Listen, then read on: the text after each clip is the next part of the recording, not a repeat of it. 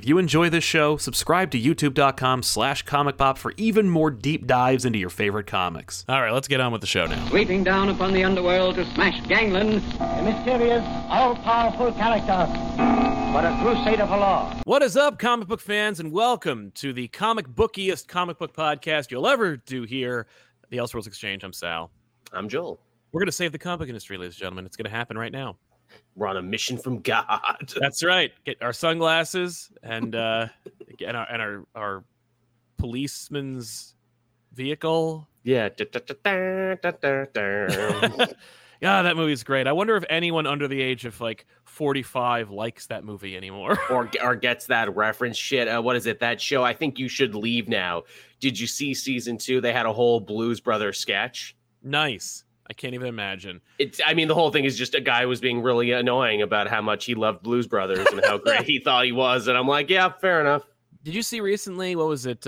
Steve Martin's King Tut sketch, tore through the TikTok landscape. Yes, I did. Gen Zers were like, for the what first the time. fuck is this? This is not even remotely humor. And it's like, that's what comedy was back then. I mean, that's what comedy is subjective. It's funny to people, not me. But I don't find Steve Martin funny most of the time, unless it's subversively funny, or if it's that dry humor from he's his very plays, good at that.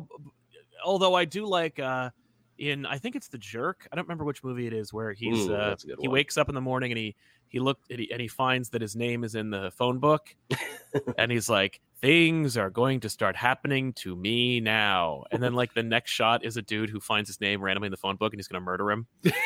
That's good. I always like the ones where, he's always playing a guy just on the edge of complete and total mental breakdown. He plays that very, very well. What's the movie? My Daughter's Wedding or something. Father of the Bride. Father of the Bride. Thank you. Where he's yelling about, the hot dog to bun ratio. Yes. Yeah, he's great. I mean, Steve Martin he's a treasure. And he's been old our whole life. You ever think about that? He's been old forever. It's the haircut. It's the hair color. Yeah. You let your hair go white, people will assume you are old. That's it. Unless you're the girl with the half white hair from my high school. There was a girl who had half white hair. It was just a pigment thing. Yeah. And I remember a dude, I won't name names because I don't want anyone to be embarrassed because she was gorgeous. And there was a dude who was a grade. Okay. So let's say that I'm a junior. She was a sophomore. The dude I'm talking about was a senior. And he would just be like, oh my God, there she is. The girl with the half white hair. He just couldn't handle it. And it's I go, dude, if you want a girl with a half white hair, I should introduce you to Rogue. Because Rogue, especially from the animated series, is probably a lot of young men and women's sexual awakenings. Yeah.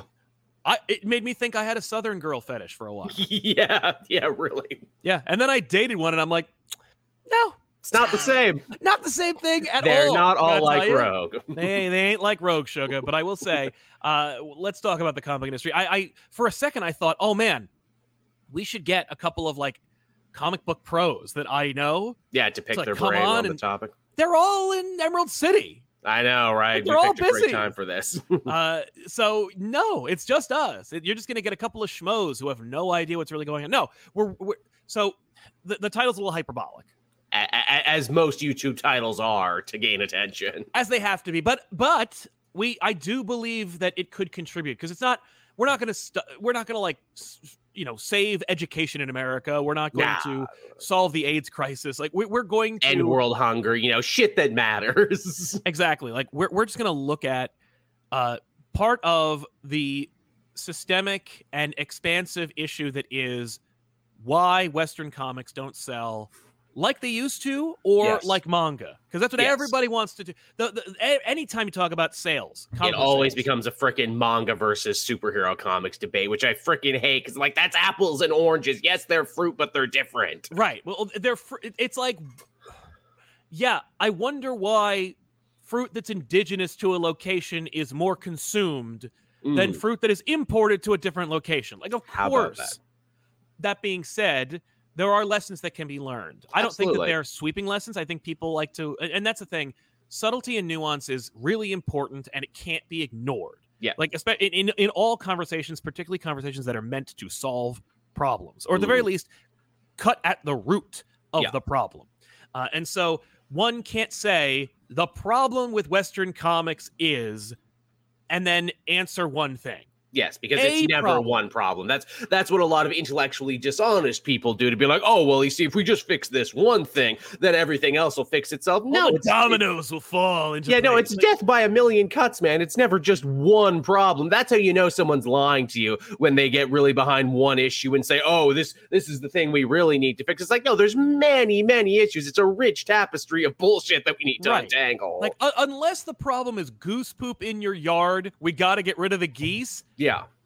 Every other problem is multifaceted. But one of the things that I've always maintained anytime the manga versus Western comics debate comes up is that manga has a distinct advantage of being culturally normalized. Yes. And so as a result, there is less of a stigma within their own culture in Japan to enjoy, consume, read manga. And as a result, you're still not a nerd or otaku. They still get their own stigma too. Still get that, yeah, absolutely. No, if you are there are still nerds. Yeah, that's a common misconception that Japanese culture is this amazing, glorious utopia for nerdy people. No, it's not. No. You could absolutely be stigmatized for your over enthusiasm for one particular thing or many particular things. Mm-hmm. That being said, in this particular case, what I want to talk about is one step towards saving Western comics. And when I say saving Western comics, I'm also, again, every statement we're making has an asterisk, has an annotation, because I don't think that Western comics are in dire straits that need to be rescued. No, they're still right now. Yeah, they're plugging along. They're selling. There's outliers. There's huge successes. Mm-hmm. There are duds, but the duds aren't like pathetically bad, like unless the duds are made from like either indie, like self-publishing, or a dying publisher. Yeah, DC and Marvel both have stuff I'm really enjoying right now. Yeah, and not just us. DC and Marvel are enjoying good sales. Yeah. So we're not going to talk about like how to save Western comics by making them less expensive, or by serializing them, or by like renumbering them, or getting rid of continuity. The focus we're going to have today is on the stigma of Western comics in Western culture. Yes. The destigmatization of comics will go a long way towards saving and normalizing and fixing, or at the very least helping, no doubt, sales in Western comics. It's one of my main arguments anytime anybody ever mentions manga versus Western comics, because in Eastern cultures, manga is less stigmatized than comic books are in the West. So that's one problem. How do we solve? Because that's one of those things where it's like, I think that's like a roadblock that could lead to other things, because everybody always says like, oh, comic books need to get out of comic book stores and into like grocery stores and other things. And it's like, that's always my go-to. And you're not wrong. Like they were in grocery stores. They did sell well. The only issue is, re-breaking into those markets, not upsetting retailers, because that's a whole other industry. The big issue. Now that you've been gone for so long, how do you get back in? The comics that do sell in grocery stores and drug stores are your Archies and your Sonics, these little things. And the comic book industry, the comic book industry is not going to make digests for these people. They're just not. Right. And I also, even then, the big two have made like digest-sized versions of their comics. Yeah. And those work. And those are sold in bookstores, and those are sold in book fairs, and they sell. Like, the reason why Squirrel Girl sold is because it was essentially a young adult, female-driven graphic novel series. Yes, an excellent example of they found an audience that was underserved, targeted that audience, and ended up actually, I think, defying a lot of the odds on that one. Oh, absolutely. But that's another topic. I think that if you destigmatize comic books in the culture, because that's where it all went wrong. At the end of the day, like, it was some crazy asshole, an opportunist, who wrote Seduction of the Innocent, who was shaking his fist, thumping a Bible, and bitching and moaning about how Batman's gay. And that, I think, was the first precursor to keeping comics from general consumption, or at least general consumption past a certain age range, right? Wortham also called Superman a Nazi, which is hilarious coming from a German doctor about a creation by two Jewish guys. Exactly. It's funny. I was thinking about how really the Nazi analog is Captain America. And I love the idea of a blonde Aryan super soldier. Yeah, a blonde Aryan infallible super soldier that is literally used to fight the Nazis. Like, I think that's actually kind of brilliant to create a character like that, who's like, let me just take your idea of what a superhero and is, flip it on its head, and then make him punch you in the jaw. Like, yeah, all the time, forever, through all of history. Exactly.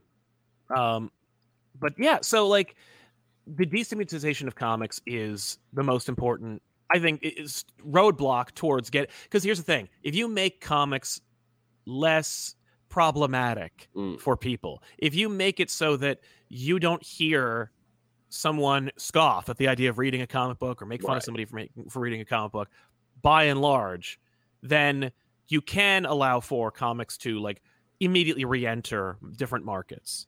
Like that be nice? Grocery stores and drugstores and like big box markets. Like, wouldn't it be great if you could buy like, the first 6 issues of whatever, like the She-Hulk run at Costco? It's like, that'd be. I mean, you can get everything else at Costco. Why shouldn't you? Right. But yeah. So let's talk about how to destigmatize comics. That's like.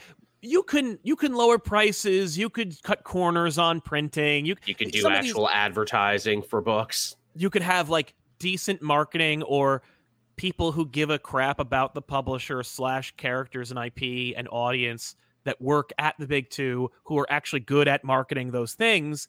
Because oftentimes it feels like they are literally just preaching to the choir, and you feel like again, I'm sure you get comments on your things where it's like, oh, this came out. Yeah, it did. Yeah. You didn't know that? You're not following the right channels? You're not reading the solicitations? No, because I'm a normal person with a life. And I'm like, okay, fair enough. I guess it's not your job. It's my job. Exactly. I can't argue with that.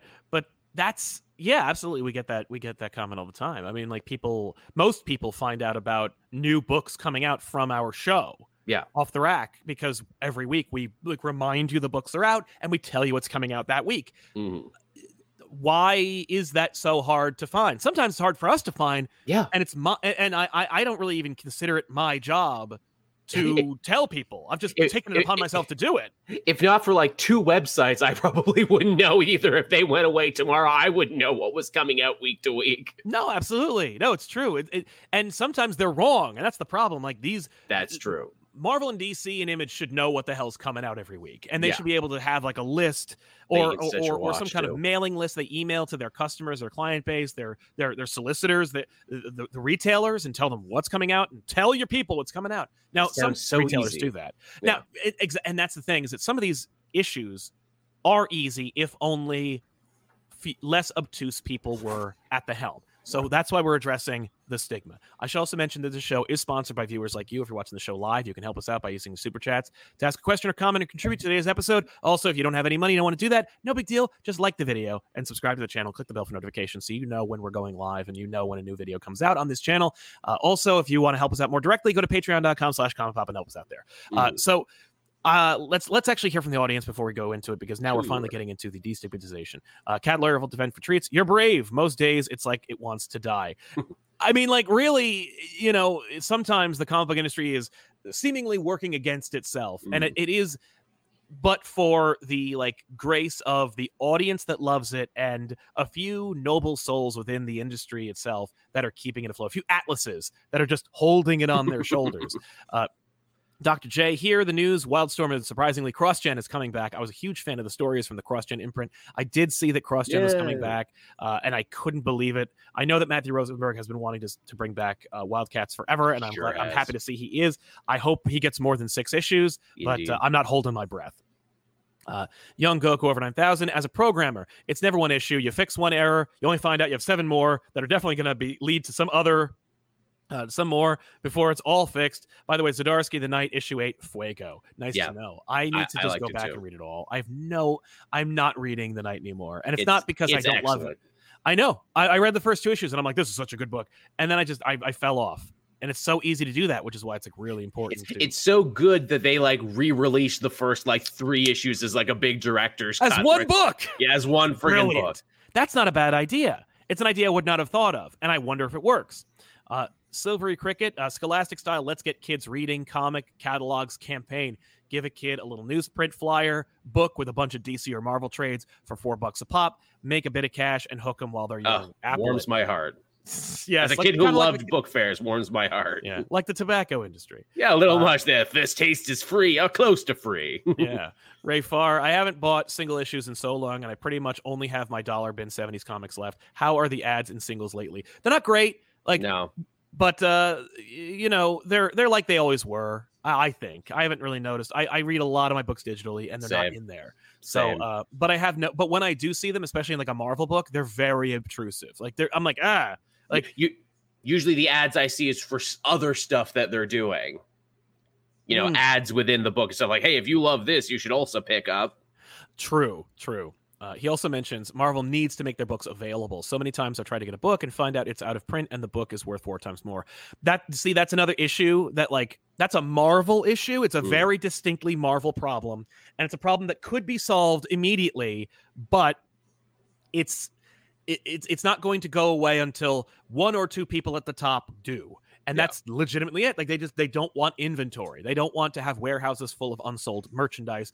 And I think it's because the same people at the top were at the top during the bankruptcy era. And they're really gun shy about saving money, wasting money, having excess. And it's comic PTSD. It is comic PTSD. It absolutely is. The Captain Coon small piece for sales numbers is to start courting digital sales or counting digital sales. Other things that could be done is to actual graphic novels for various characters, for both the well-known characters and the unknown characters. See, I assume they did start counting digital when both companies broke away from Diamond. I assumed that was a weird draconic Diamond issue where they're like, no, only things you buy from us count. Right. They don't. It's not. But here's the saddest part. And it goes towards my issue and why we're talking about this stigma, because digital comics sell like garbage. From what you've told me, which is so surprising because I always assumed it was the other way. You would assume. Well, I mean, look at how the retailers reacted when Comixology came on the scene, and how they were like, "Well, that's the end of us." Like literally, that's the end of us. And in fact, it has been so long since this rule was in place. You might experience this as a history lesson, but when Comixology launched through Marvel and DC and Image and Boom and everybody, thanks to the retailers freaking out, they created a campaign in which retailers could work out a deal with Comixology to create their own storefront. I remember through Comixology. So it's like if your retailer had a customer who was predisposed to buying digital, right? They could go to your retailer's website,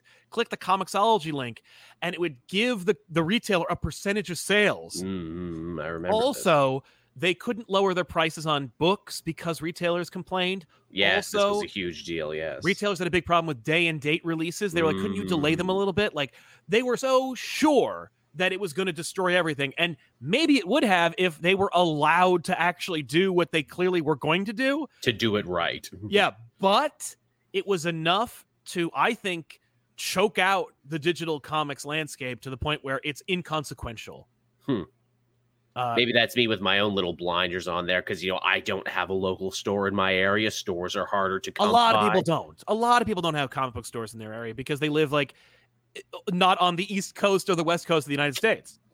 And again, because I buy so many comics for work and everything there, I assume it's like, well, everyone does this because this is easy. Well, who can possibly store 1,000 comic books? No one. Harishi Venkatesh forcibly destroy 98% of all comic news websites. Oh, see, that is a whole other conversation. That's an interesting conversation. One I hadn't really considered, but yeah. So the destigmatization of comic books. I'm telling you, man, from the inception, from the beginning of mainstream comic books, someone has been trying to keep their boot on the neck of the comic book industry and did a fantastic job of making comic books for little kids or for creeps who like little kids. Like I remember that. I've told this story before, but the idea of when I talked about comic books in a college in a post-grad class, one person speaking up and saying that if an adult reads comic books, they're a pedophile. Just saying Jesus that Christ. like that was a thing to say, and no one in the room laughing at her Or going the fuck. or going like, how could you say that? What a fucked up thing to say. No, the audience, the 30 people in the room were like, I can get behind that. And I'm like, Jesus. oh shit, we have a long way to go. No doubt. And even like Stan Lee in like documentaries would say the same thing. You know, he didn't want to tell people he was a comic writer because Yes. there was stigma attached to that. And, you know, He'd say, I write children's books. yeah, I write children's books. And, you know, he said, you know, when he broke in the industry, they're like, don't use a lot of big words. Don't tell a lot of multi-part stories because you're writing for little children or adults who aren't that smart. And that's Stan Lee who was told that breaking into the industry. Right. Also, of course, Stan Lee changed his name so that his Would not true be writer sullied. name wouldn't be affiliated with that kind of thing. Mhm. So even the creators themselves find themselves at odds, stigmatized, or fearing the stigma of comics. So how do we solve it? We can address all these different nooks and crannies of how comics are not accepted widely in Western civilization, but more importantly, what can we do? So you had a list of items you wanted to get through, and I think that's important to start. Yes, So- this is stuff that I had sourced from elsewhere, and some of it we had already talked about. You know, the stigma, the first one that comics are for children. Obviously, we know that's not the case. If anything, I would say the industry has the opposite problem, where I don't think they have enough to offer children now, and I think that's a huge, you know, readership fan base with disposable income that the industry has just forgotten. I know our mutual friend there, Aaron, Professor Thorgy, when he worked at a comic book store, he had actually said, you know, they would always sell out of Moon Girl and Devil Dinosaur Right. because every little kid wanted to read that because it was the only comic on the shelf that was directed to them specifically. True. I mean, Robin was invented to be a ride-along character for the audience, or the Yeah. perceived audience being children. The other thing that I think is interesting regarding destigmatizing comics and getting comics in the hands of the younger readers, because that's the most important thing, I think, is Yeah. getting comics in the hands of new young readers. Yes, to replace Is- us old fogies when we die or move on. Right. And by the way, like, they do. Like, the fact is, the comic book industry is recycled. It does continually get new readers in spite of itself. Yeah, really. But I think that a new attitude needs to be met by retailers, that they are not just a pusher or a retailer. They are an arbiter of education and literature and reading and literacy. Yes. And to get comics in the hands of as many young people as possible. I went on a whole tear about this in our show back issues on youtube.com/comicpop, but I talked about how the best way to get someone into the comic book industry, into reading comic books, whenever you see someone who even is interested in dipping their toe in the water, right? There's always a list. Like, oh, I want to start reading Batman. Where do I start? And you could throw a rock and hit 1,000 YouTube channels or blog posts that give you a list, and it's the same fucking 5 books. Year Every 1, time. Dark Knight Returns, Long Halloween, Dark Victory, you know, and then a couple of esoteric ones, Nightfall, The Cult, that kind of thing. And when I say esoteric, I mean, like, I would not give Nightfall to someone who was interested in just starting to read Batman. Yeah, But, I like- wouldn't give that to a first timer either. Right. But when you think back to what got you into comic books, it was not reading the classics. It was not No, it reading was some random ass issue I found on a spinner rack one It's day. reading a random issue. And that's why it's so important for dollar bins to exist and cheaper than dollar bins to exist. Yeah. Because children don't have disposable income. Or if they do, they're spending it on in-app purchases and Yep. other like food, Fortnite and skins. Fortnite skins. Like, they're paying if they, but they don't have like scratch. That's all digital No. money. Yeah. But if they have actual scratch, they're paying it for. They're using it for food or you know, cards, you know, games. Yeah. But if you can get them Fantastic Four number 468, you Yeah. know, just some random issue that's like part 3 of a 6-part story. Which is how we all entered it somehow in the middle part of some story. Exactly. Like, or you give them a stack of Yeah. worthless books from the 70s to the 2000s that are a smattering of randomness. So They'll they find can, something you like. they'll find something they like and they'll connect with it.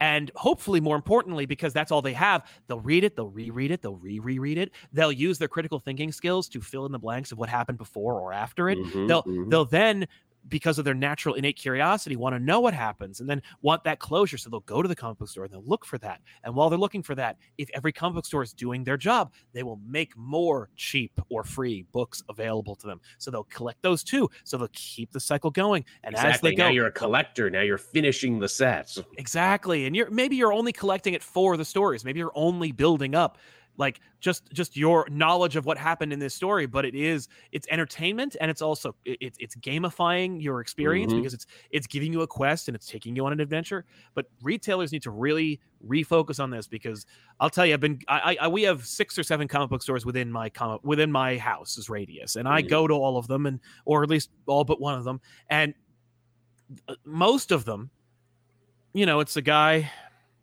Yep. Hey, everyone. Oh, can I help you find anything? What does that mean? Can I help you find anything? Well, I'm new and I have no idea what's happening. So I guess so. And then the worst of it is when you have someone who is wide-eyed, bright-eyed, and bushy-tailed and wants to get in, and they go like, I'm really interested. Like, okay, so I like this. What else would I like? And they're like, I don't know. Like, I don't know. You're fucking things up for us, man. Like, so you're an arbiter of dreams and magic. Neil Gaiman would be so upset at you. Exactly. But like, part of the problem is that the people, the stewards of this stuff, like, you benefited from the gutting of ubiquitous availability of comic books so that you could have it all.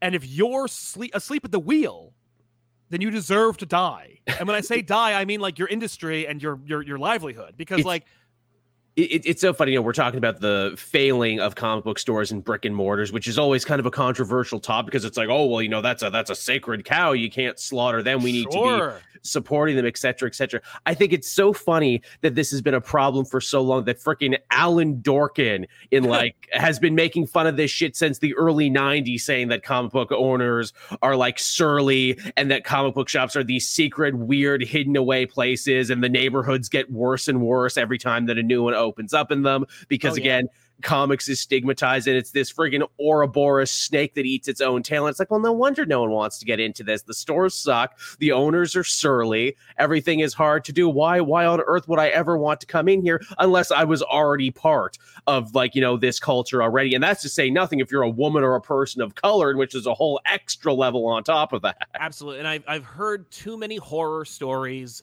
from the horse's mouth to say that it isn't a thing. And I mean, I have had difficult times in my life at comic book stores as a white guy, as a kid and as an adult. It's just the nature of the beast. I'm not saying comic book stores need to die. I'm saying that comic book stores need to step it up. Yeah, they really and do. Not all of them, because I think there are a lot of them that are doing a great job. Some of them they have passionate people behind the counter, and they have passionate people like working there and getting them available. But like, there's one store, it's a great shop. They've got a lot of really fun merch. They have a terrific curbside appeal, and they have lots of foot traffic. And they have, call it a dozen long boxes full of worthless comic books. And when I say that, I don't mean that they don't have value or intrinsic, because all art has value. Exactly. But they are worthless. Like, they're beat to shit, and they're dog-eared. They're $2.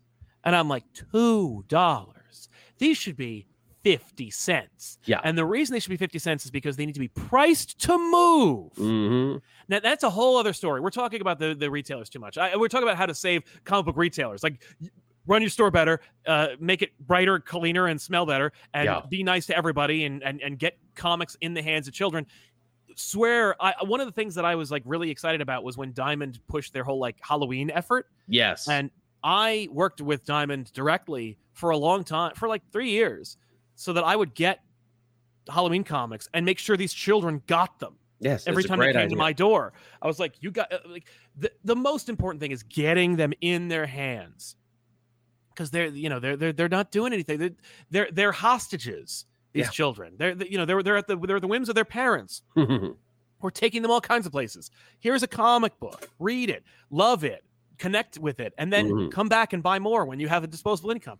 Anyway, destigmatization. The thing is, I remember hearing about how Vertigo was invented. Yes. And part of the impetus behind the development of Vertigo was, in a sense, to destigmatize comic books. It was an effort to more literaturize. They're not low art, they're high art. Exactly. Give them, and that was where it was like Karen Berger and like Shelley Bond and folk like that, like going out into the world and gathering up these British writers and giving them opportunities to tell their stories in their wheelhouse, and give and get like a machine like the Warner Brothers sponsored DC comic book label behind them. And I remember, what was it? Sandman number 19, the Midsummer Night's Dream story, right? Yes. Which was nominated for a World Fantasy Award, won it, and the next day they removed comics as a category as a contender. Comic books could not ever compete for that. They Isn't won, that some and they're hot like, bullshit? Get that shit out of here. That is some horse shit right there. That is some stigma. And it's like, I tell this story almost every time we do this show, where it's like Batman Damned. It's almost the same fucking thing. Yeah. Where it's like, here is a book that is done by it's high art. And when I say that, it's like Batman's dicks in it, Harley Quinn's like fucking people, and there's Jesus allegories and, whatever. It's like, grow up.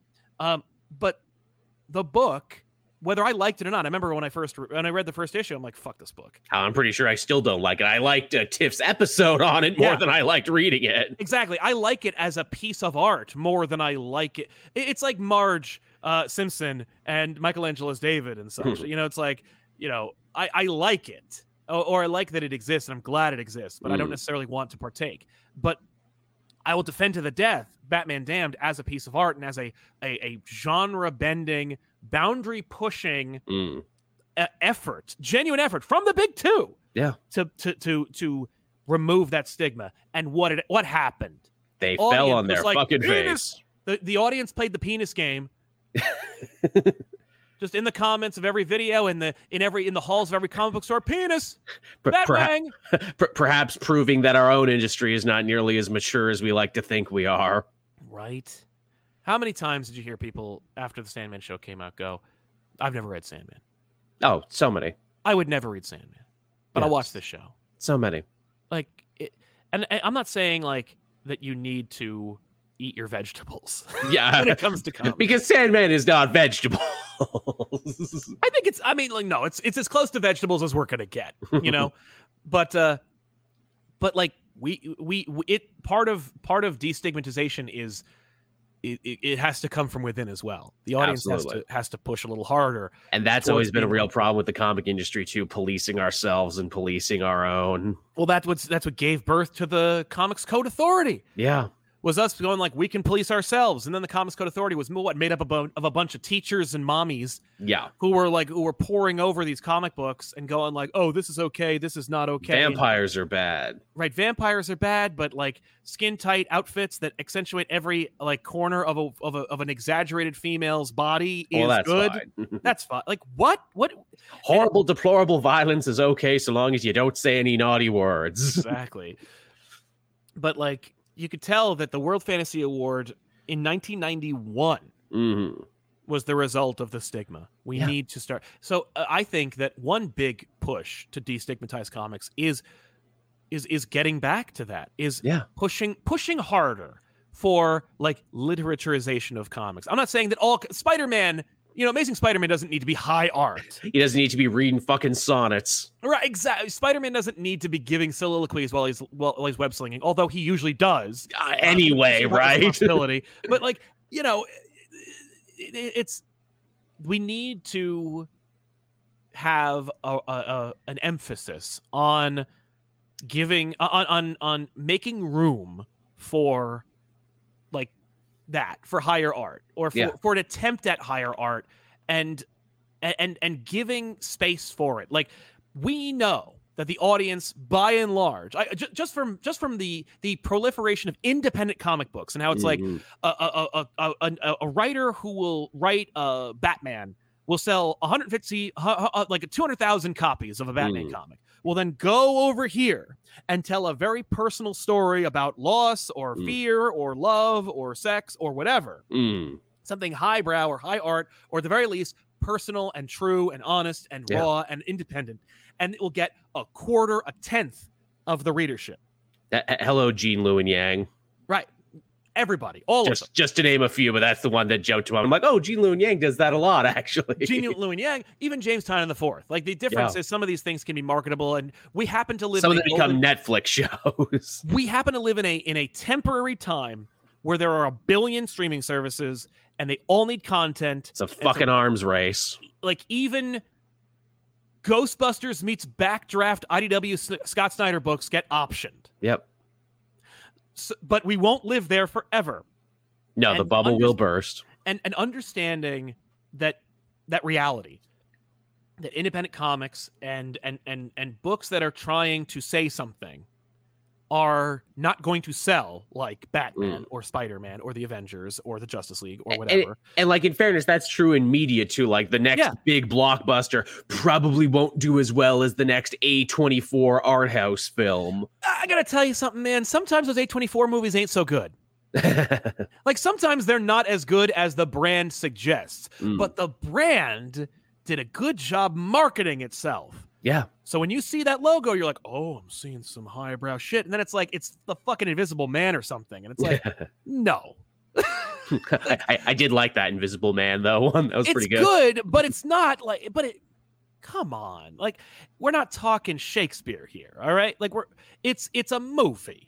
It's an elevated version of like a freaking, grindhouse idea. What if Invisible Man, but science fiction? And honestly, that's all you need sometimes. I agree. But all it takes sometimes is marketing and making room. In the comic book industry, when it comes to these independent books that aren't going to sell, and understanding that means we have to make allowances for them because they need to exist anyway. Like, just to get fresh blood in, just to get, and also to help to destigmatize comics overall. Yes, to be like, hey, it's not just guys in spandex punching each other.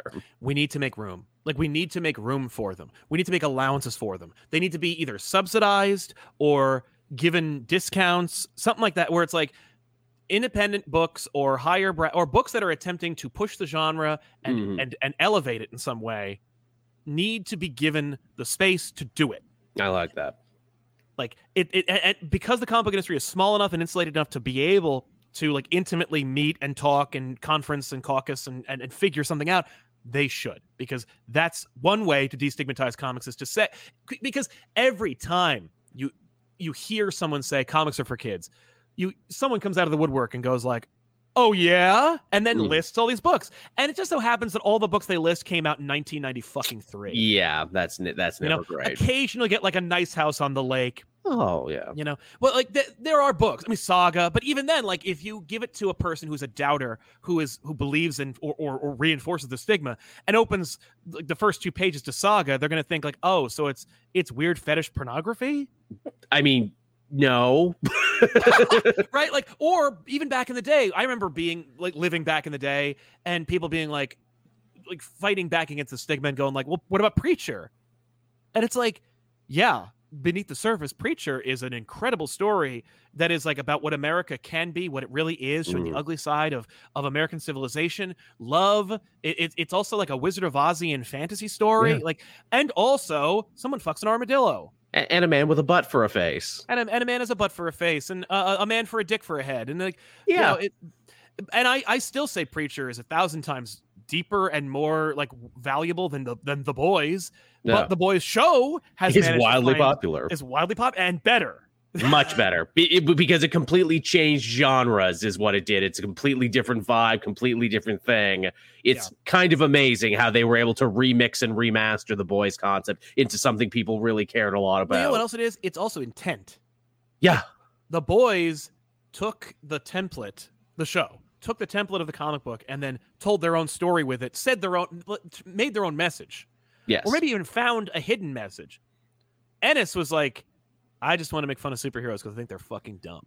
And I'm also kind of railing against the Bush-Cheney era of American politics, which I feel people really miss because that's not in the show, because they can't really do that in the show. It's like, that's we're not there anymore. Like, what am I going to do about that? Like, oh, wow, you're really cutting edge, making fun of Bush. Yeah, like people forget, Vought in the comic is Halliburton, is what it's supposed to be. They changed it to make it Disney. Yeah, it's basically, it's like Animal Farm. So we got more examples, but I want to move away from independent comics. Unless you want to have another point you want to make about that. Yeah, just one last one. You talked about destigmatizing it by, going after, that acclaim, and, let's try and get back in awards runnings. I am instantly reminded of what happened with Netflix, because when Netflix came out, they suffered a lot of stigma too. A lot of the more hoity-toity film aficionados were like, oh, that's not real movies because you don't go to a theater. You didn't go someplace that has sticky floors. Yeah. Yes, it doesn't count. And you know what they did? The president just spent a shit ton of money is what he did to get them recognized and get them in places. And he's like, okay, you're not going to let me in. I'm going to kick down every door there is in Hollywood. And not everyone does that. And he spent a lot of money out of his own pocket. And that could have been a disaster. But eventually Netflix did get recognized. And now it's completely destigmatized. Oh, yeah. It's like, how could you not include a new Netflix original on your award show? How could you not put it in here? It's as ubiquitous as the rest of television and the rest of movies. But again, it took work and it took money is the thing. And does the comic industry have the money to spend to get that? I think they do, but I don't think it's as much. And I think that the issue is they don't know how to spend it properly. No. Here's a comic book example of that exact thing. And it's just because I was there when it happened. It's one of those things where I'm like, oh man, I was there. The Harvey Awards. Now, the Eisner Awards are a very different animal from the Harvey Awards, but the Harvey Awards were the Golden Globes to the Eisner's Oscars. Excellent way to look at it. When Dinesh and company were in charge of Valiant, there were a bunch of new Valiant books that came out, and Dinesh understood that in order to get legitimization, you have to get some of them awards. Good mind on that guy, Dinesh, huh? So he stuffed those ballots with Valiant books. And I remember every single one of those Valiant books was up for an award. I remember every single award had a Valiant book on it. Because that's how you got to do it. You got to get it in front of people's eyes. You got to have it, be close to success. That's how you do it. Well, it just association is enough. Yeah. But they lost every single award. And here's another thing. I was at that award. I was at that ceremony because we were up for a Harvey as a channel. We were not unlike Neil Gaiman, except that we are nothing like Neil Gaiman and have no correlation whatsoever, except that we were both up for an award. And it was through kind of like,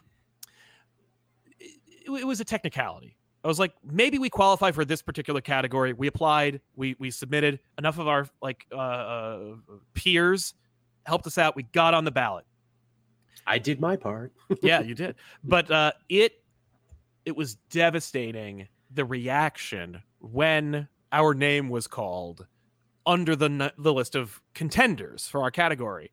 Now, we were up against the fourth printing of the Ninja Turtles anniversary book or something. It was like, who cares is my point. Like, we're not changing the game here, but everyone got applause except for us. Oh, I'm sorry. Like, pity applause, nothing. Crickets, just a big long gap of no sound for the length of time that would be applause for us. I'm sure that felt like a million years. Honestly, I thought it was amazing because every second that they had to look at our logo and just cross their arms and shake their heads, they had to acknowledge their beards. Yes, but I knew when that silence hit that there was never a chance we were going to get that award. And Dinesh didn't win any awards either. Valiant got no awards. They took they were like, oh, we'll nominate it. But none of them were ever going to get it. And you could tell from the tone, from the scuttlebutt and the discussions within that room. And when you saw the people who judged, those minds were made up months ago. Which is true of every award show. Absolutely. Those minds were made up months ago.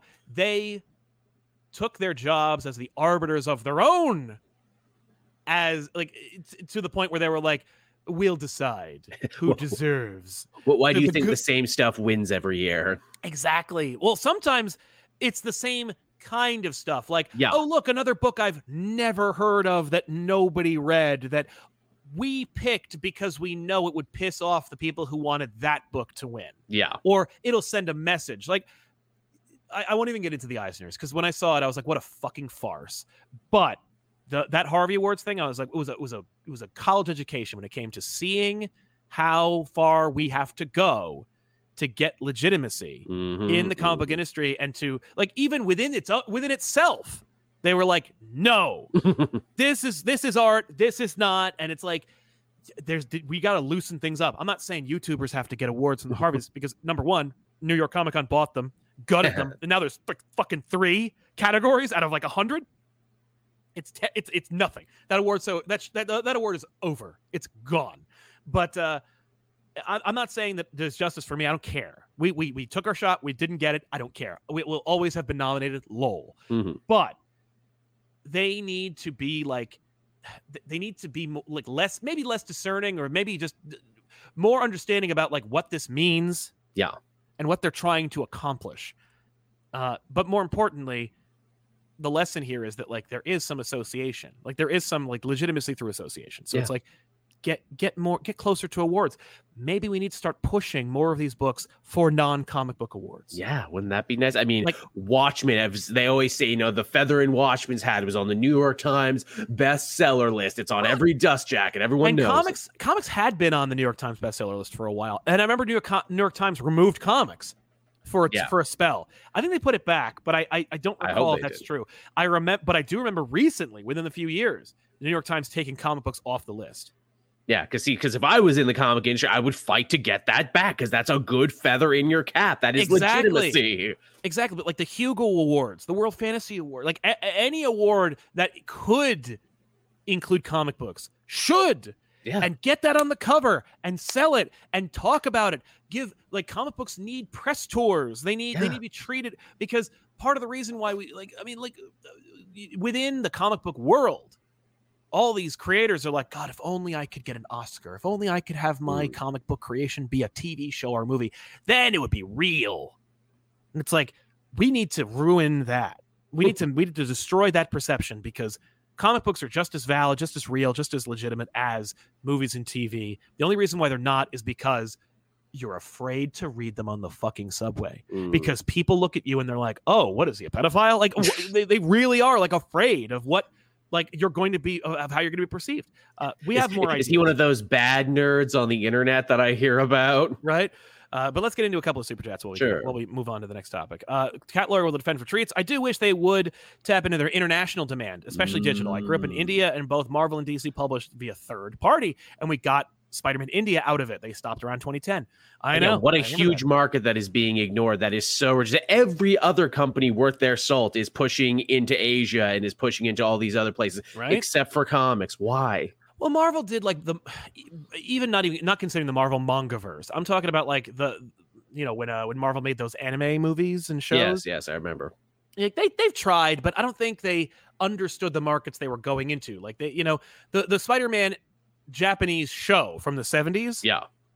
That was one of those things where they were like, you can have the IP, you can't change the costume, but you can do anything else. Anything you want with it, yeah. Make it for your audience.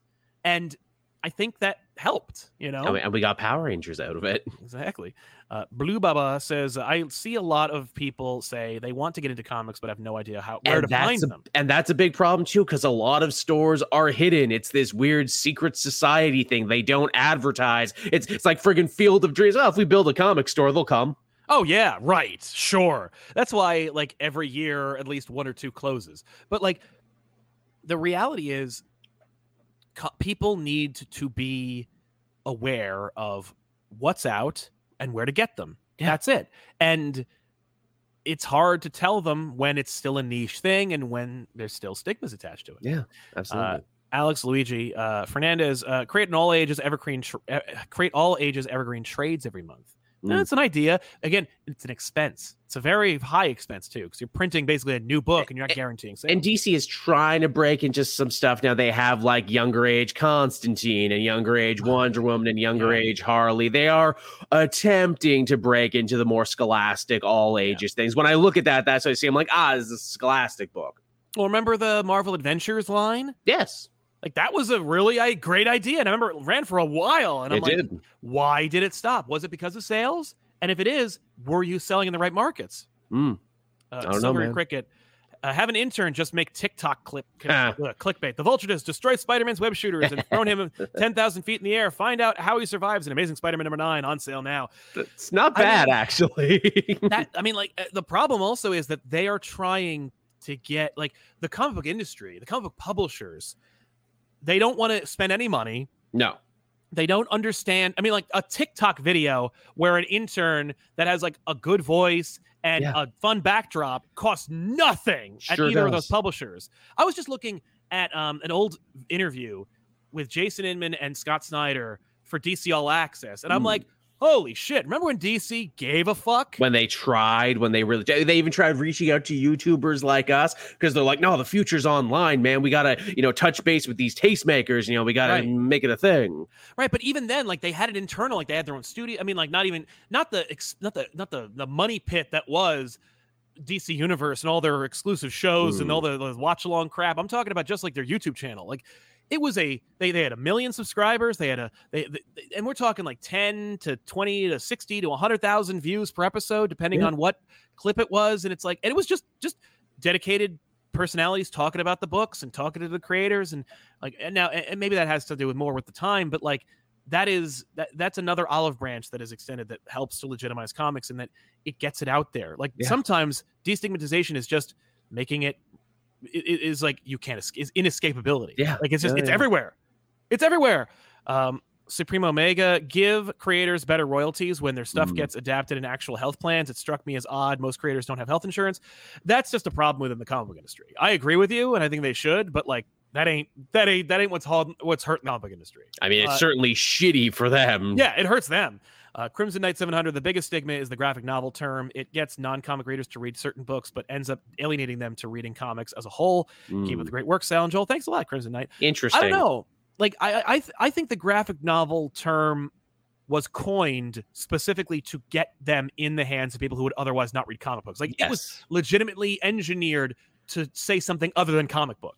But was it ultimately a weird sort of defensiveness on the part of the comic industry? Because we don't say graphic novel industry, you and I. We say comic industry. We are comic readers. Yeah, no, absolutely. No, I don't know if it hurt, but it certainly is a reaction to the stigma.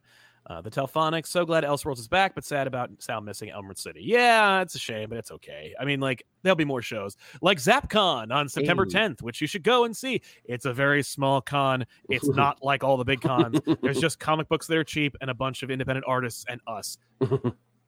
Ray Farr got one local comic shop near me, and they utilize that lack of competition. Every single thing on their shelves is marked up by at least 30%. Poor service, high prices. Dude, that's the problem, right? Like, that is a major problem. Hell, I remember there was one comic book store that like got into some hot water because they had like a sign on their wall that was like, when you bring your books up to us, we could change the price. I remember that. And I'm like, get fucked. Yeah, that got people really upset. But there were some people who were like, that store deserves to be able to do that. And I'm like, so you own the store? That's you. Yeah, really? Come on. Benjamin Loudly, there's no easy access entry points for new readers or people who just want to keep up with what's going on. All the stories that are good are eventually underwritten by the constant revolving door of creators. Solve those. I put this one on my thing too for different stigmas. And yes, there is something to be said. I hear that all the time too. There's no entry point and no ending point for comics because comics never end. People who love their manga, to bring it back to that, it's one person's creative vision, maybe two people's creative vision. And you read it until it's done and it's over with. Sometimes it takes 1,000 issues. Sometimes the writer freaking dies unexpectedly without finishing it. Which again, maybe there is a good reason why we keep a revolving door of creators because, hey, it's like, hey, I might not like this guy's take on Batman, but I'll definitely enjoy this artist and writer's take on Batman. I always bring it back to the idea of soap operas, and I know you and I have had this idea too, Sal. Yeah. Soap operas don't end either, and yet moms and sisters and everyone else totally get involved in like EastEnders and Coronation Street. Totally. Every week. Now, again, I imagine soap operas have their own sting where it's like, oh, that's not high art. That's bullshit, too. Oh, absolutely. Successful bullshit that's run for like lifetimes. Goddamn, my grandma watched Coronation Street, for crying out loud. Oh, yeah. No. It's true. Like, there's something to be said for like trash that sells or or living in like embracing what you are. And I don't know if I necessarily agree that comics need to do that, because comic books is an art form, like just as television is. And I think that really soap operas are a byproduct of television. Yeah. And there's one aspect of it, whereas comics is like television.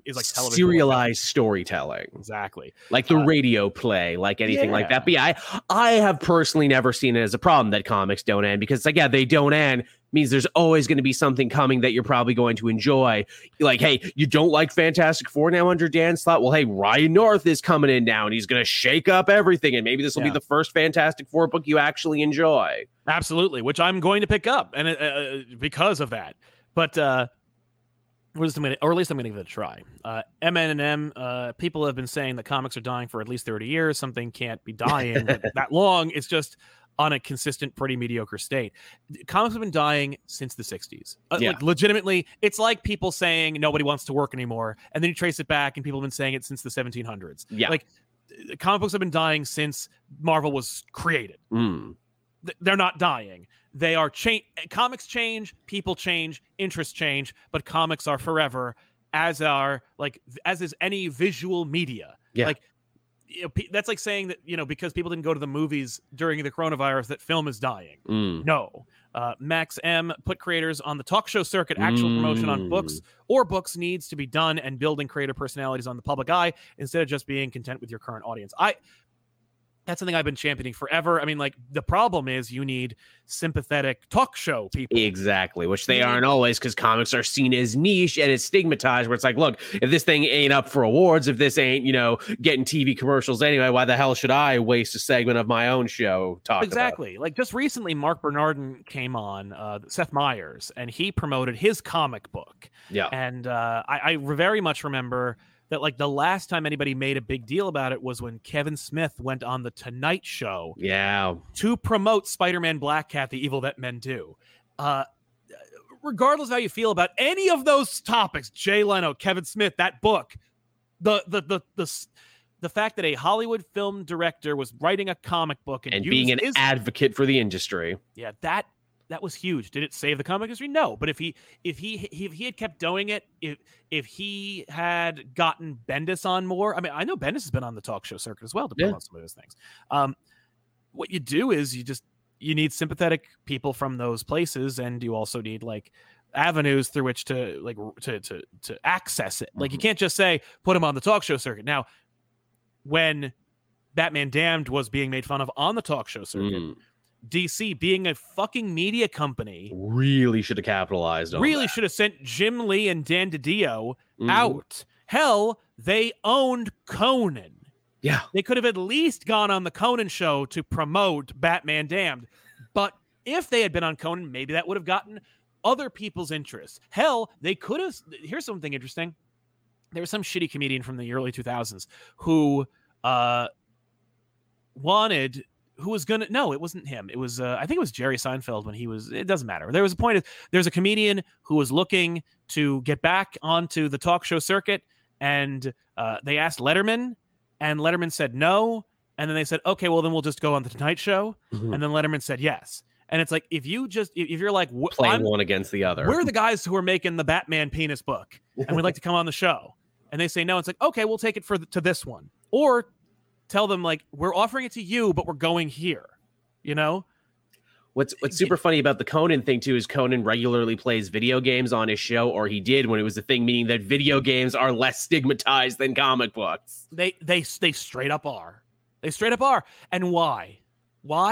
Because they weren't. Because I'm old enough to remember when video games were like, there was a news report every effing week about how video games are the worst and destroying everything. Is Mortal Kombat driving children to kill? Probably. Yeah, with swords and spears? No. But here's the thing about that. Money talks. That's it. The video game industry was too big and made too much money to ignore and to keep down. The comic book industry, I think, could keep a boot on its neck most of the time because they don't dabble in the billions. Yeah, that's exactly. Meanwhile, Grand Theft Auto is the hottest media seller of anything. Movie, CD, DVD. When a new Grand Theft Auto comes out, it moves units. Yeah. Hell, it moves units, and it's like a 10-year-old goddamn game. I know. They've kept re-releasing 5 over and over, and I bought it at least twice. Supreme Omega, give legacy characters their own ongoings again, because for Joel, I know you like Kamala, and it's weird she doesn't have an ongoing anymore, even with the show. She's got a team-up book right now. Yeah, it's a different animal. What? Shout out to All Yeah Comics, a store that's very new reader friendly and has a passionate dude running the place. If you're talking about the one up in New York, yeah, it's very young. It skews very like young reader and new reader friendly. It's a clean store. We did a show there, Ben and I. Go look for it. But yeah, that's a good store. But they're outliers nowadays. Hey, Yellow Jackets in Victoria, BC, I quite enjoy because it's basically set up like a library, and the dude there wears a suit. Oh, wow. Yeah, dude wears a suit to work in his comic book store. And hey, new releases at the front. What is it? Price down ones there, and just trade after trade in the back. That's awesome. Estiva Srivasata says, here in India, since I don't live in a major city, I can't even get current single issues. Just trade paperbacks via Amazon. Maybe easy access to foreign markets. Again, you're not wrong, and you're just a little bit later than the other guy who mentioned, like, yeah, foreign markets are an untapped resource that they're going to have a reckoning with that. That's just one of those things that I think it requires. Like, one of the big things I think needs to happen is that, like, the big two need people from Scholastic or Penguin Random House or like just book publishers to come in, like people with book ideas. Because right now, like the people in charge of Marvel and DC, the people who are like up there who are making decisions, like these are people who manage IPs. These are people who manage brands. That like even hell, like when Marvel like fished itself out of the gutter through like Bill Jemison and company. These are professional business people who are just like, oh, we'll make a card game, but like they're publishers. These are book publishers. Yeah. If people who knew how to sell books and make millions off of selling books were to have a look at how the comic book industry is run, first of all, they have a coronary, but hopefully they would apply. I mean, honestly, all they need to do is hire book publishers to consult. Yeah. But once book publishers, or if they were to bring book publishers in, book publishers understand foreign markets and they know how to sell.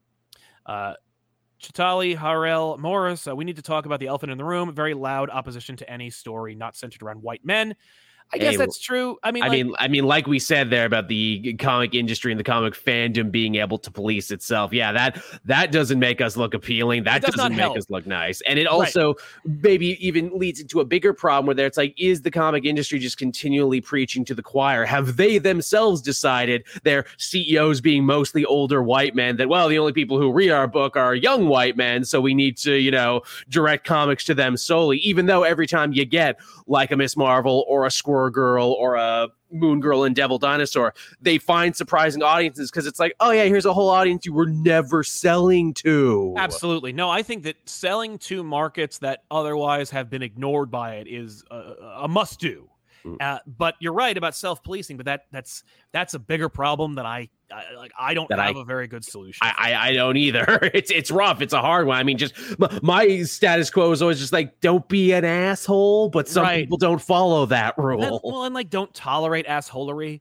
Also that. H. Dracon, I think MCU destigmatizes superheroes, not comic books.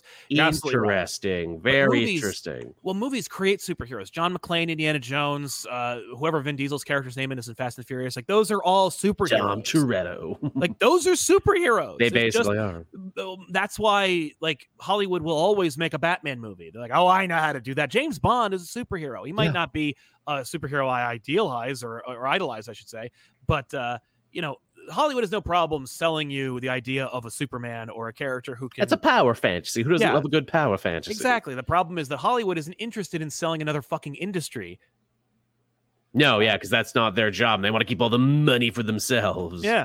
The Cyberpunk. Aloha, Sal and Joel. Hey, can we talk about Marvel and DC apps? DC Universe is usable at least. Marvel acquires 2 apps, and Unlimited just gets less user-friendly with each update. It sucks. It really does. And with Amazon fucking shit up the way they are. Again, you know what's not good for the comic industry? Making it so people have a hard time reading their comics, because then they will move on to do other shit. If this wasn't my job, I probably would have considered moving on to do other shit. Absolutely. No, another big way to destigmatize comic books is removing the barrier barriers to entry. That's If you made it not hard, I mean, like I can imagine model kit makers or model kit companies being in the exact same boat. How do we destigmatize the idea of making making models? Well, maybe, just a thought. But maybe having your models available in stores that aren't falling apart in strip malls on the side of a highway. Always. Where I go in and everything's covered in effing dust. Because no one's been there. It's like so glue. sad. Every single model. But that being said, they do sell them at like Hobby Lobby. I don't want to promote Hobby Lobby, but like, fucking Michaels and, like actual craft stores do sell them. So like that's working. And I'm sure it sells better. And I mean, fucking Bandai with their Gundam models and everything else are more popular than they've ever been now. Exactly. But the problem is niche stores that are like not user friendly and making that the only place you can get them. I mean, shit, man, back goddamn when H&M was a place, when people still bought CDs and shit, it warmed my heart to see they actually had a couple comic trades. Yeah, they were the popular ones connected to the movies coming up, but hey, they exist and they're a place where someone can get them in a real store. And then fucking that store went under because no one buys goddamn CDs or DVDs anymore. Well, sure. I mean, like, that's gonna happen. The Captain Coon, in your big bookstores, sell some trades outside of the graphic novel section. Put some trades that are for younger readers in the kids section. I like that. Sprinkle it out. Yes. Interesting. Okay, you're on to something. Right? Because you're still creating a barrier to entry by making them have to go over to another section. Nathan Chaffin, first-time commenter, long-time listener. I personally travel 20 minutes out of my way for my favorite local comic shop for great service and suggestions, even though there's a much closer store 5 minutes from my place. Oh, yeah. I mean, doing good business will get you good returns. Yeah, I would happily travel, friggin' the extra mile, just, support a good store. Absolutely. Thank you for commenting. Welcome to the show, and thanks for being here for so long. Kevbot, I recently went back to my local store, asked if they had an issue, and he said no, but I want future issues. I'd have to pre-order a specific number of issues, which would be around $20 to $30. A great way to scare newcomers. I've never heard of that in my life. That's something that your store is doing wrong. Like if I wanted a book from any of my local comic book stores and I said, I want this book, they just put it in my bag. Yeah. End of story. Yeah. That's how it works. That comic book store is probably having a hard time. Like, honestly, the reason why most of these stores make these kinds of boneheaded decisions or seemingly boneheaded decisions is because they're underwater. Yeah. Because no one's actually gotten rich with a comic book store in forever. Hell no, unless there's buried treasure beneath it. But it's a shame. I wouldn't, but I'd be like, okay, bye, and just get it someplace else because like that's commerce. Dante Cook, 5 years ago when I went to my local comic book store, the owner was so nice and knowledgeable, and the store was clean and organized. Today, if I step into a comic book store that's disorganized and the owner can't help me, I leave. Yeah, I mean, like, right? That's what you do. That's being a smart consumer. Yeah. Yeah, a savvy consumer. Ray Farr, during this very live stream, I got one of my orders from In-Stock Trades. Packaging and prices were great.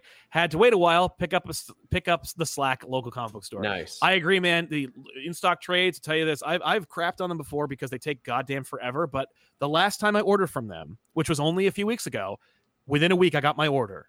And like it was faster, it was quicker, but like they used injected foam. So that, like they put the books in, it fills in. So it's vacuum sealed to the amount of books you have. So it's not going anywhere. It's incredible packaging. I used to really sing the praises of Book Depository back when that was a thing because they serviced Canada and Europe and everywhere else. I think their In-Stock Trades like number one competitor they were. I had a falling out with them due to nothing they did, but only because they fucked up paying me because I had an affiliate link. And they're like, oh, we're changing the rules of the affiliate thing. And so, this, that, and like, actually, you got to start paying us. And I'm like, oh, well, fuck you. I'm never coming back.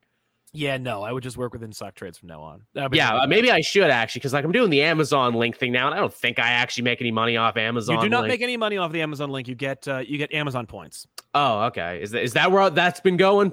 Yep, it's going to Amazon credit. Well, shit. Maybe I should work with In-Stock Trades then. I'll have to refilm all my ending bumpers. I know.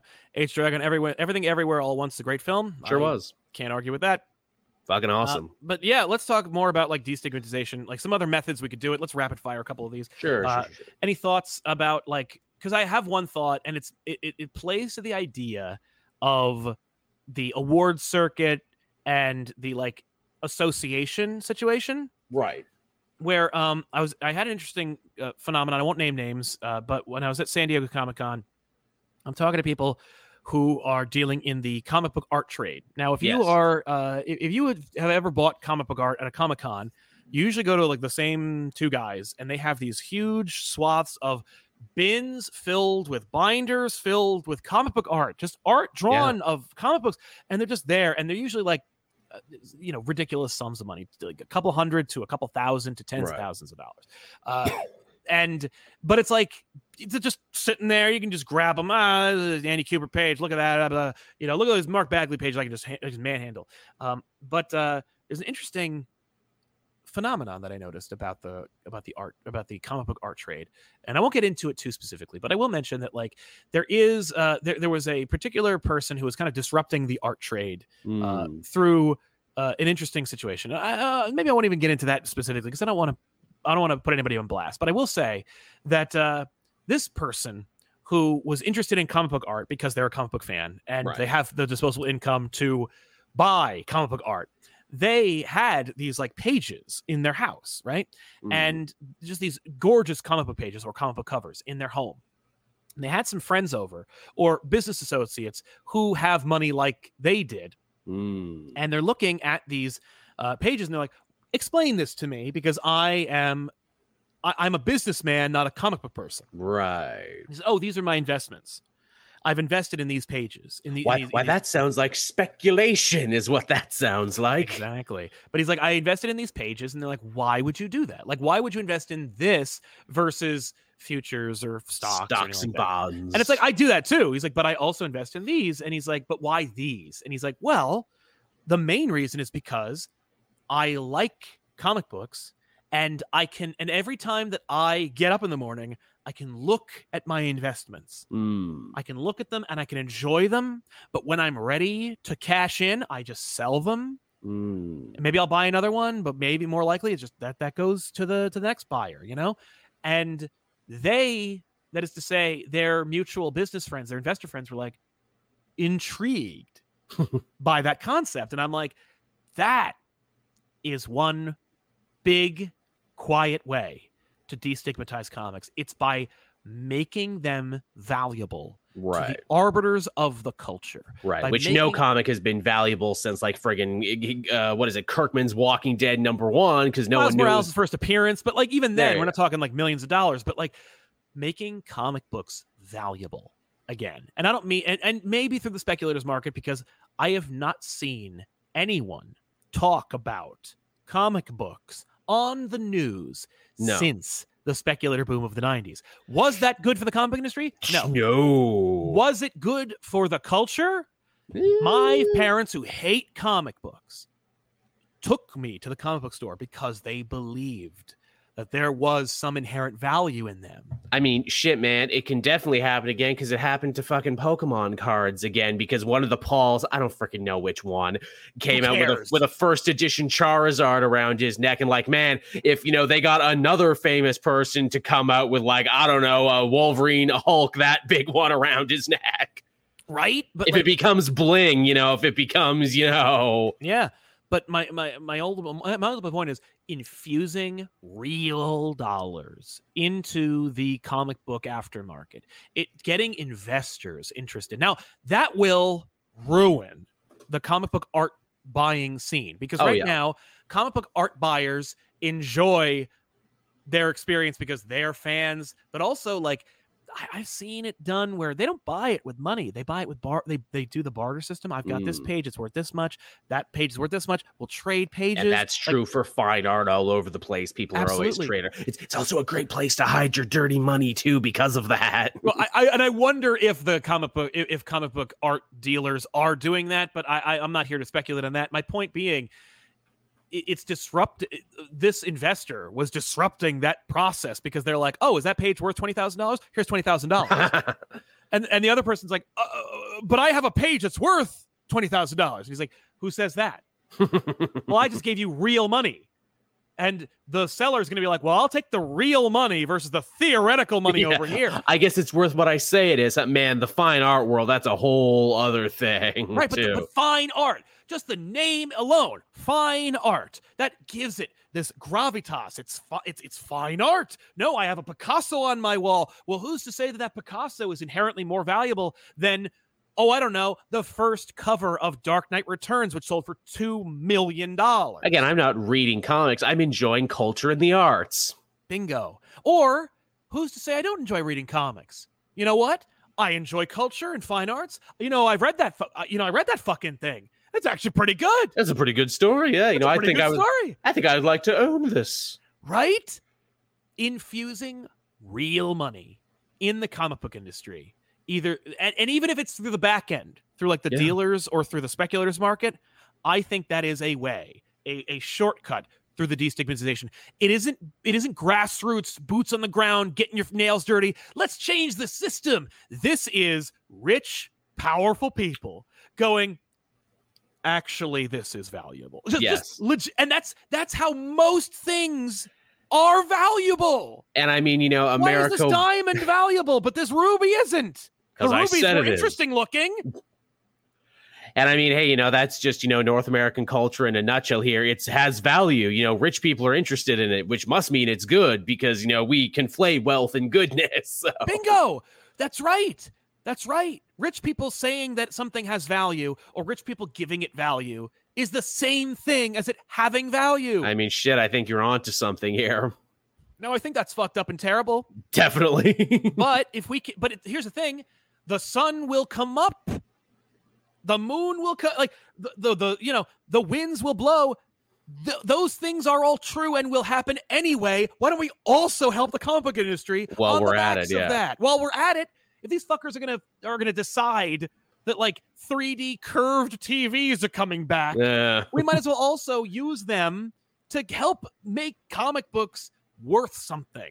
I mean, shit, man, even Warhol knew that back in the day, pop art, man, recognizable images, Campbell Soup and Superman, man. Seriously, that's all it takes. But can you imagine, look at, everyone knows the story about Picasso sitting in a bar. He drew a little thing on a napkin. That thing's worth $1 bazillion. But you imagine, Mitch Gerrits or Daniel Warren Johnson or any of the fine art people of today in the comic book industry, just like at an Applebee's, and somebody comes up to them, like some fucking really rich hoity-toity person who's whose friend invested in some other thing, goes like, "Can you draw Batman on a napkin for me?" Sure. But it changes their world too. It makes their value go up. It makes the big two have to pay more. It makes keep them superstar artists now. Yeah, it keeps everyone. It keeps everyone paid and fed, especially if more money's being infused in it. Anyway, hell, you're talking about investors who are investing in comic book art. Well, maybe I'll just buy a whole bunch of stock in Marvel Comics. Hell, maybe I'll invest in the company itself. Maybe I'll start well, what's the new big thing? Like Image? Well, maybe I'll just invest in a new creator and they'll make their own book. The one percenter's money is unending and has always been good for the arts, even back to the days like Picasso, where they would have patrons, they would have ultra rich patrons to be like, yes, how is that helicopter coming along that you're making? It's pretty great, huh? Man, none of my other rich friends have a helicopter. Right. Or just look at every time you go into a museum and it's like, well, this wing was donated by this hoity-toity son of a bitch. Yeah. This bench has their name on it, or this whole fucking building is named after so-and-so who just happened to want to be immortalized by having their name on the building. Funded it with some money he found in his tuxedo pants. Right, exactly. Player 93 says, "You two do so much for the medium. Thank you." Thank you very much. I'm sorry I got your name wrong. It's very kind of you to say, and I still butchered your name. Hog said, "Start with keeping critically acclaimed trades in print and some not so acclaimed too, instead of only doing rush reprints when movies or shows come out." I wish they would just do the rush reprints from when trades come or when movies come out. They don't do that either. I know they don't even. Again, this is how backward this industry is sometimes. Yeah. The Cyberpunk, every year I tweet at the Hugo and Nebula Awards asking why there aren't any comic books, because it's mind-blowing that there aren't. Here's the reason why. I hear you. Because the publishers aren't paying to get them in. Because that's how awards work. You gotta grease wheels, you gotta kick down doors, you gotta be Netflix about it. Yeah, you gotta be Netflix. You gotta do these these tried and true tactics that we have a blueprint for. Ray Farr, another issue against comics is that the companies that own comics view them as IP farms and not as storytellers and artists. Disney, Warner Bros. Don't care. It's true they don't, but they do appreciate that there are they recognize that they need to still produce books. They need to keep it going, or else their IP farm dries up. So they at least have an invested interest in that. Yeah, and remember, they are not IP farms because farms are nurtured and cultivated. They have water and animals, and they have to feed them. These are IP mines. Mines. They use heavy equipment. They drill, they destroy, they explode, and then they leave. No, they're IP mines. We lose a man a mile. Yeah, Harishi Venkatesh, DC are on their 4th webtoon, and I'm enjoying them. That's a great idea. Great move. That's a solid move. No, Marvel should have done that. DC should have done that years ago. Totally. Back, when there was that Little League JL8 book. Yeah. It's like they should have just gotten him in and made that a thing. Instead, that didn't work out. But still, no, it didn't. The Telphonics, we will be at Zap. Well, we'll see you there, man. Let's see. We're just going to plow through here. Amazing Andy, it's me. But I feel like a problem is the status quo. It's nice to have familiarity, but it does leave stagnation. It's why I like manga, because it's self-contained, and why I don't feel intimidated. Honestly, I think that's just like good for manga, but at the same time, like the comic book industry, you're talking about big 2 superhero capes and tights comic books, and those stories are always going to be cyclical. Are they making their own problems? Like, are they causing their own issues by having them be recycled too quickly and throw out the status quo with the new creator? New crisis every 5 to 8 years. New crises every 5 to 10 years. Like they are guilty. But I think that if the publishers behaved like book publishers, just alone, we wouldn't be having this conversation. The manga thing is just like, oh yeah, volume 1 through. It's just easier. Yeah. Okay. Dex Baker, it's insane how embarrassing DC and Marvel's YouTube channels are. I had one friend I could talk to when I started reading comics, and when I went to YouTube to learn about current comic events. The reason why Rob Comics Explained exists is because when he created Marvel Explained, he tagged it Marvel Comics, and the Marvel YouTube channel didn't. Ha! I didn't know that. That was it. It was just they didn't use the tag for Marvel Comics. When people were searching for Marvel Comics, they found him first. Damn. Marvel just didn't care. Supreme Christ. Omega, but the problem with never-ending stories is that growth gets undone and changes like death get reversed. Look at poor 616 Spider for the past 30 years. Yeah, but like that again, that's a problem. That is why you're losing interest in comics, but it's not why the comic book industry is dying, and it's also certainly not how they destigmatize comics. It's also something that's just like quintessential to the genre, where it's like, yeah, Batman will push his family away, then bring them back together, then push them away again. He'll keep doing it. His life is cyclical, and sometimes you'll get a story that even comments on the cyclical nature of it. Absolutely. No, I mean, yeah. Is it cyclical? Is it boring? Sure, but that's up to you. Like, that's your decision. It's really up to you as to like when you're ready to get off the ride, or when you're ready to like move to the next like thing. Because you don't always have to read Batman is the thing. Someone brought something up. They weren't talking about comics. They were talking about something else, but I thought it was very, eloquently put, where it's like, are we reading comics out of habit and out of ritual, or are we reading them because we actually like them, because there is no like get off point. There are get off points, but there is no like end. There is no end. There's no lot. And that's by design, because they know they're like, we don't want you to find a natural place to stop reading comic books, which is smart. Because you will. And honestly, in my mind, there's like something almost like a little beautiful about that Superman has existed for 80 years, long before I was born, and will exist long after I have died. Exactly. The Cyberpunk, Colbert is famously a huge nerd. It's shocking to me that they aren't creators on his show at least once or twice per year to promote comics. The more I like watch or see Colbert, the less I like him. He's a terrible interviewer, and he's really like narcissistic, and I have no patience for his bullshit. I don't want him. I don't think he would be I don't think he would do a good job. I like his clips. Ironically, he's given more time for like Lord of the Rings and Dungeons and Dragons stuff. That's true, but you'll never see the Critical Role guys on Colbert. No, I guess not. Which I think would help Colbert. Though he will do their show. Oh, yeah. Mike Manhattan, every time someone brings up those talking points with manga versus comics, I always remind them that Image Comics and Dark Horse have existed for 30 years. Exactly. Yeah. There are examples of, actually, you can read self-contained stories that are much shorter than some manga runs. Yeah. That are clearly, labeled and easy to read. Panda Go Crazy, Comic Papa always gets paid. I changed our name on TikTok to Comic Papa well before Pizza Papa ever existed. So yes, thank you so much for recommending the Terrifics.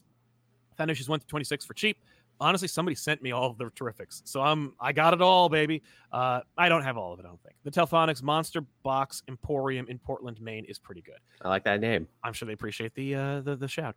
The Milkman, the entryway for a lot of people is blocked by stigmas, wrestling, comic books, anime, manga outside of the shogun or the shonen genre, despite being successful. And hey, you know what? I got into wrestling just like I did in comics. I just started watching day.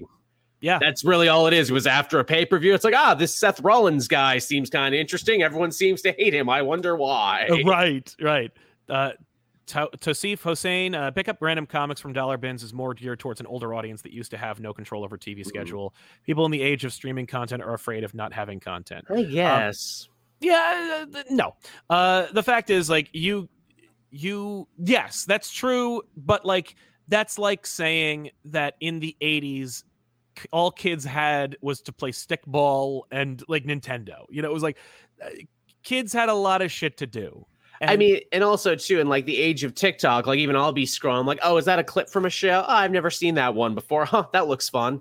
Absolutely. No, or even just a sound from a show. Yeah, I have legitimately been like earwormed into watching something from another place thanks to TikTok's like bullshit algorithm.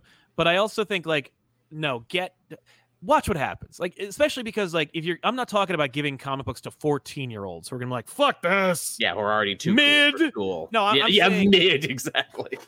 Reading mid. Sus, bro. Pretty sus. Yeah, pretty sus. Kind of cringe. Reading with my eyes. Pass. No, I'm saying give them to 6, 7, 8, 9, 10, 11-year-olds.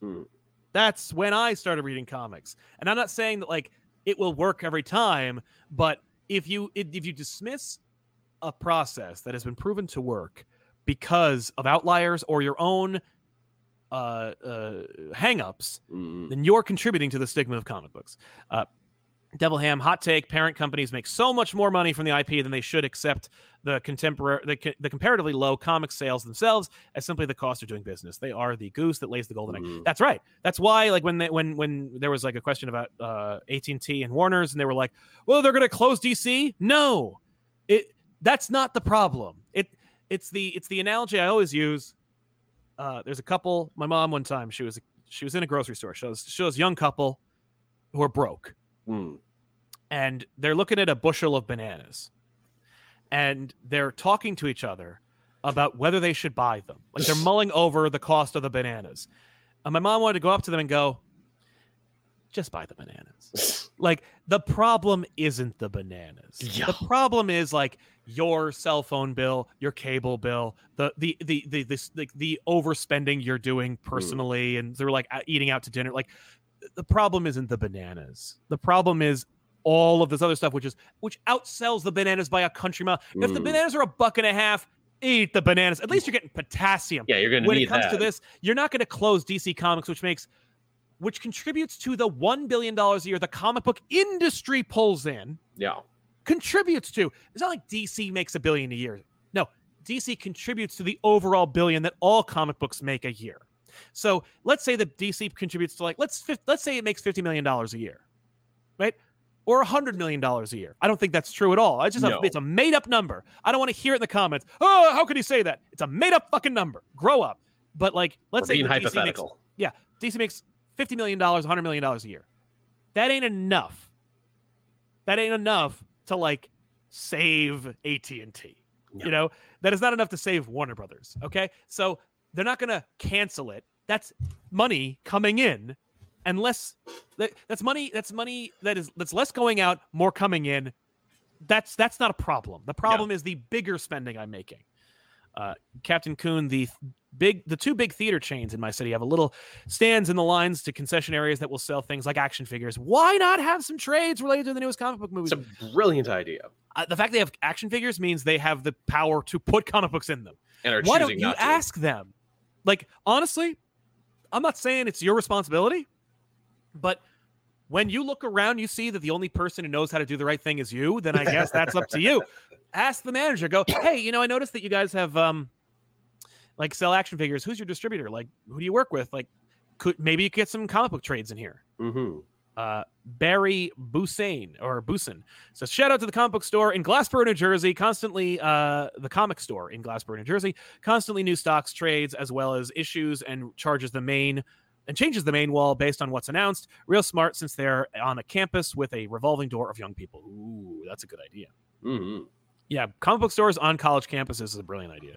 Sure is. Metalcore 452, the stigma against comics needs to go away. A fan of both mediums, but in my opinion, series such as My Hero, Jujutsu Kaisen, One Piece, etc., are telling more emotionally engaging stories, though I treasure my comics. That is entirely subjective, and it's up to the eye of the beholder. I guarantee you that Jujutsu Kaisen, My Hero Academia, and One Piece are in no way more emotionally engaging than Supergirl, Woman of Tomorrow, or even Beta Ray Bill. Also, I would say at least one of those series wouldn't exist if it wasn't, aping off traditional American superheroes. Exactly. Ray Farr, Comic Pop, and other channels are a huge help to the industry. Somebody describing a book or explaining why it's art worth picking up is an important piece. Thanks, Ray. We're trying. I didn't get into this to do that. I got into this to talk about comics with my friends and have fun. But I did slowly notice that people are listening and people are talking about them. I'm hearing a lot of misinformation or just misunderstandings. Yeah. And just in the process of explaining it or re-explaining it or helping to break it down, it's okay, if we're the ones to do it, I'm happy to do it. I don't think we're big enough to reach that level, but I do think that every little bit helps, and if you save one person, you save every person. So if we get one person to think that comics are art or to recognize it, I literally, I don't like the term influencer. I think it's a gross term. I think and it was engineered by the entertainment industry that has no regard for it. I prefer tastemaker.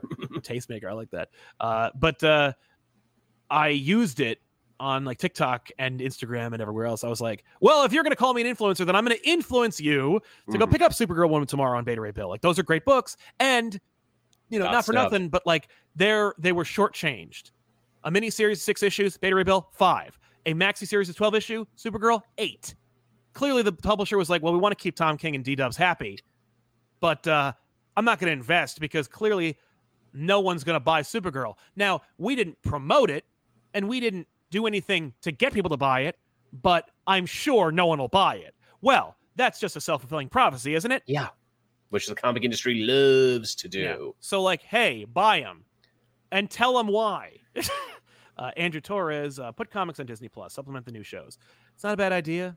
I mean, I've seen it happen on DC Universe app. I mean, if they can implement all the Fox stuff they already own, then put some comics in there too. Why don't you? I already have it on my phone or my tablet.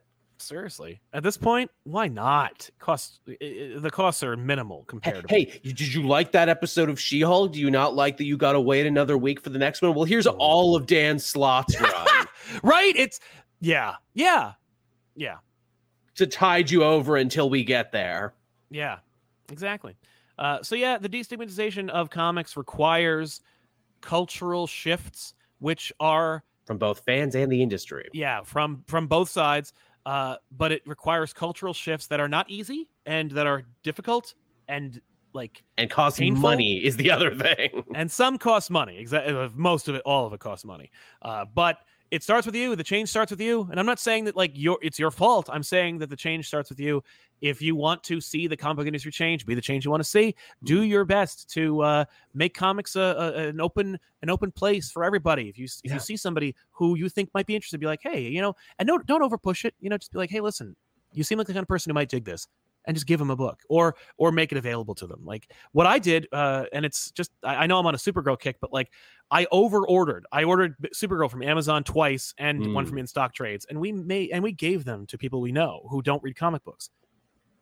It's the only way it's going to happen. Yeah. And it's why I'm like, comic book stores, give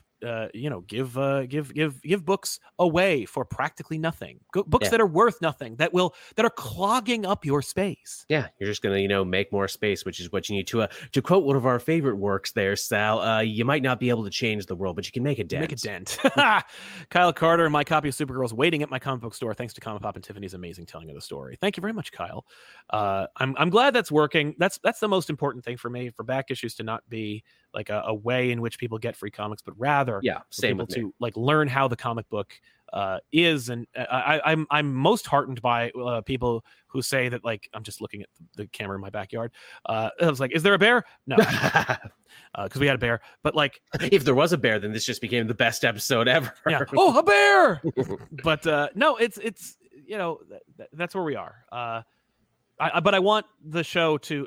The best comments I get are like, I had to pause or add this to my watch later list so I can go buy the book, and I'm like, yes. Likewise, that's why every book, even if we hate the book, is available for purchase, so that you can get likewise. It, same with me. Sell books, like it's gotta go. Yeah, knowing that I was able to, be a good advocate for the industry and a tastemaker and get someone to pick up something that they might not have known about or might not have even, considered until they watched one of my videos. It's the greatest feeling in the world. And it's even better when, writers realize that I'm like, okay, cool. I'm not just, whistling into the goddamn void over here. People are recognizing what we're doing. Absolutely. I don't even care necessarily about getting recognition, but I do care about, like, at least knowing that it's working or that we're making a dent. Max M says, honestly, I could see a potential in marketing where companies just hire popular artists to do a cover and post it on their social medias. I mean, I think people do that now. Joel, are there any comic book stores in your area that you'd like to promote that don't contribute to the issues that we were talking about? Because I don't want to send a message that says the comic book stores are the problem. I do want people to go to them, and I want to normalize them, and I'd especially like to normalize stores that are great. I mean, not really. Again, I talked about Yellow Jackets in Victoria, BC. I don't live there. I wish that was my comic book store because I would go there all the time. There's Grey Gargoyle around here, but they're really more of a game store with like a small comic thing. That's the big problem here, where it's like all my local comic stores aren't comic stores first and foremost. They're other things with a side of comics. I hear you. There are a few comic book stores that I really, really enjoy that I'm happy about. There's Dewey's Comic City in Madison, New Jersey. They're also located in the Joe Kubert School. If you were at the big Joe Kubert Comic Pop event, I would love to do that again. If you would like to see that too, let us know in the comments down below. There's also, of course, Zap Comics in Wayne, New Jersey. I love Zap Comics. They have a con coming up that we're going to be exhibiting at on September 10th. Come see it, where our panel is 11:35 a.m. I also wanted to point out another store called Eastside Mags in Montclair, New Jersey. I really like that store. I just like that store. It's a good store. Small. Parking's a little of an issue, but they're great. And also Comic Fortress in Somerville, New Jersey. Check them out as well. There's more. There's so many more, but those are a few. Couple that I hit. Those are my greatest hits when it comes to comic book stores. Yeah. But yeah, man. Any other thoughts before we wrap up today? I'm sure that there are more ways that we can help to make the comic book industry thrive. But honestly, the stigma, the cultural, like the cultural barrier is the first one to break because it's the greatest one. It's the thickest one. Absolutely. And, and this is an evolving topic too. I'm sure we will revisit this many times over in the future, but yeah, I think we hit all the bullet points that I wanted to hit. So I'm pretty, pretty comfortable with it. Excellent. Comic Dog, Carol and John's comic in Cleveland, Ohio is amazing. Well, I'll have to check it out the next time I'm in Cleveland, which will probably be never, but I'm glad you got a chance to shout them out. But Cleveland rocks, according to the Drew Carey Show. Thank you all so much for hanging out with us. Of course, don't forget to like this video, subscribe to our channel, and leave a comment down below, and we'll see you guys next time with an all-new episode of Elseworlds Exchange. Of course, remember this show is every other week, so next week there will be no episode of Elseworlds, but of course on Monday there will be an episode of Off the Rack. If you want more Joel, go click the link in the description box down below, and don't forget to subscribe to this channel and also Joel's channel as well. And we'll see you guys on another episode of the Elseworlds Exchange. I'm Sal. I'm Joel. So long, everybody.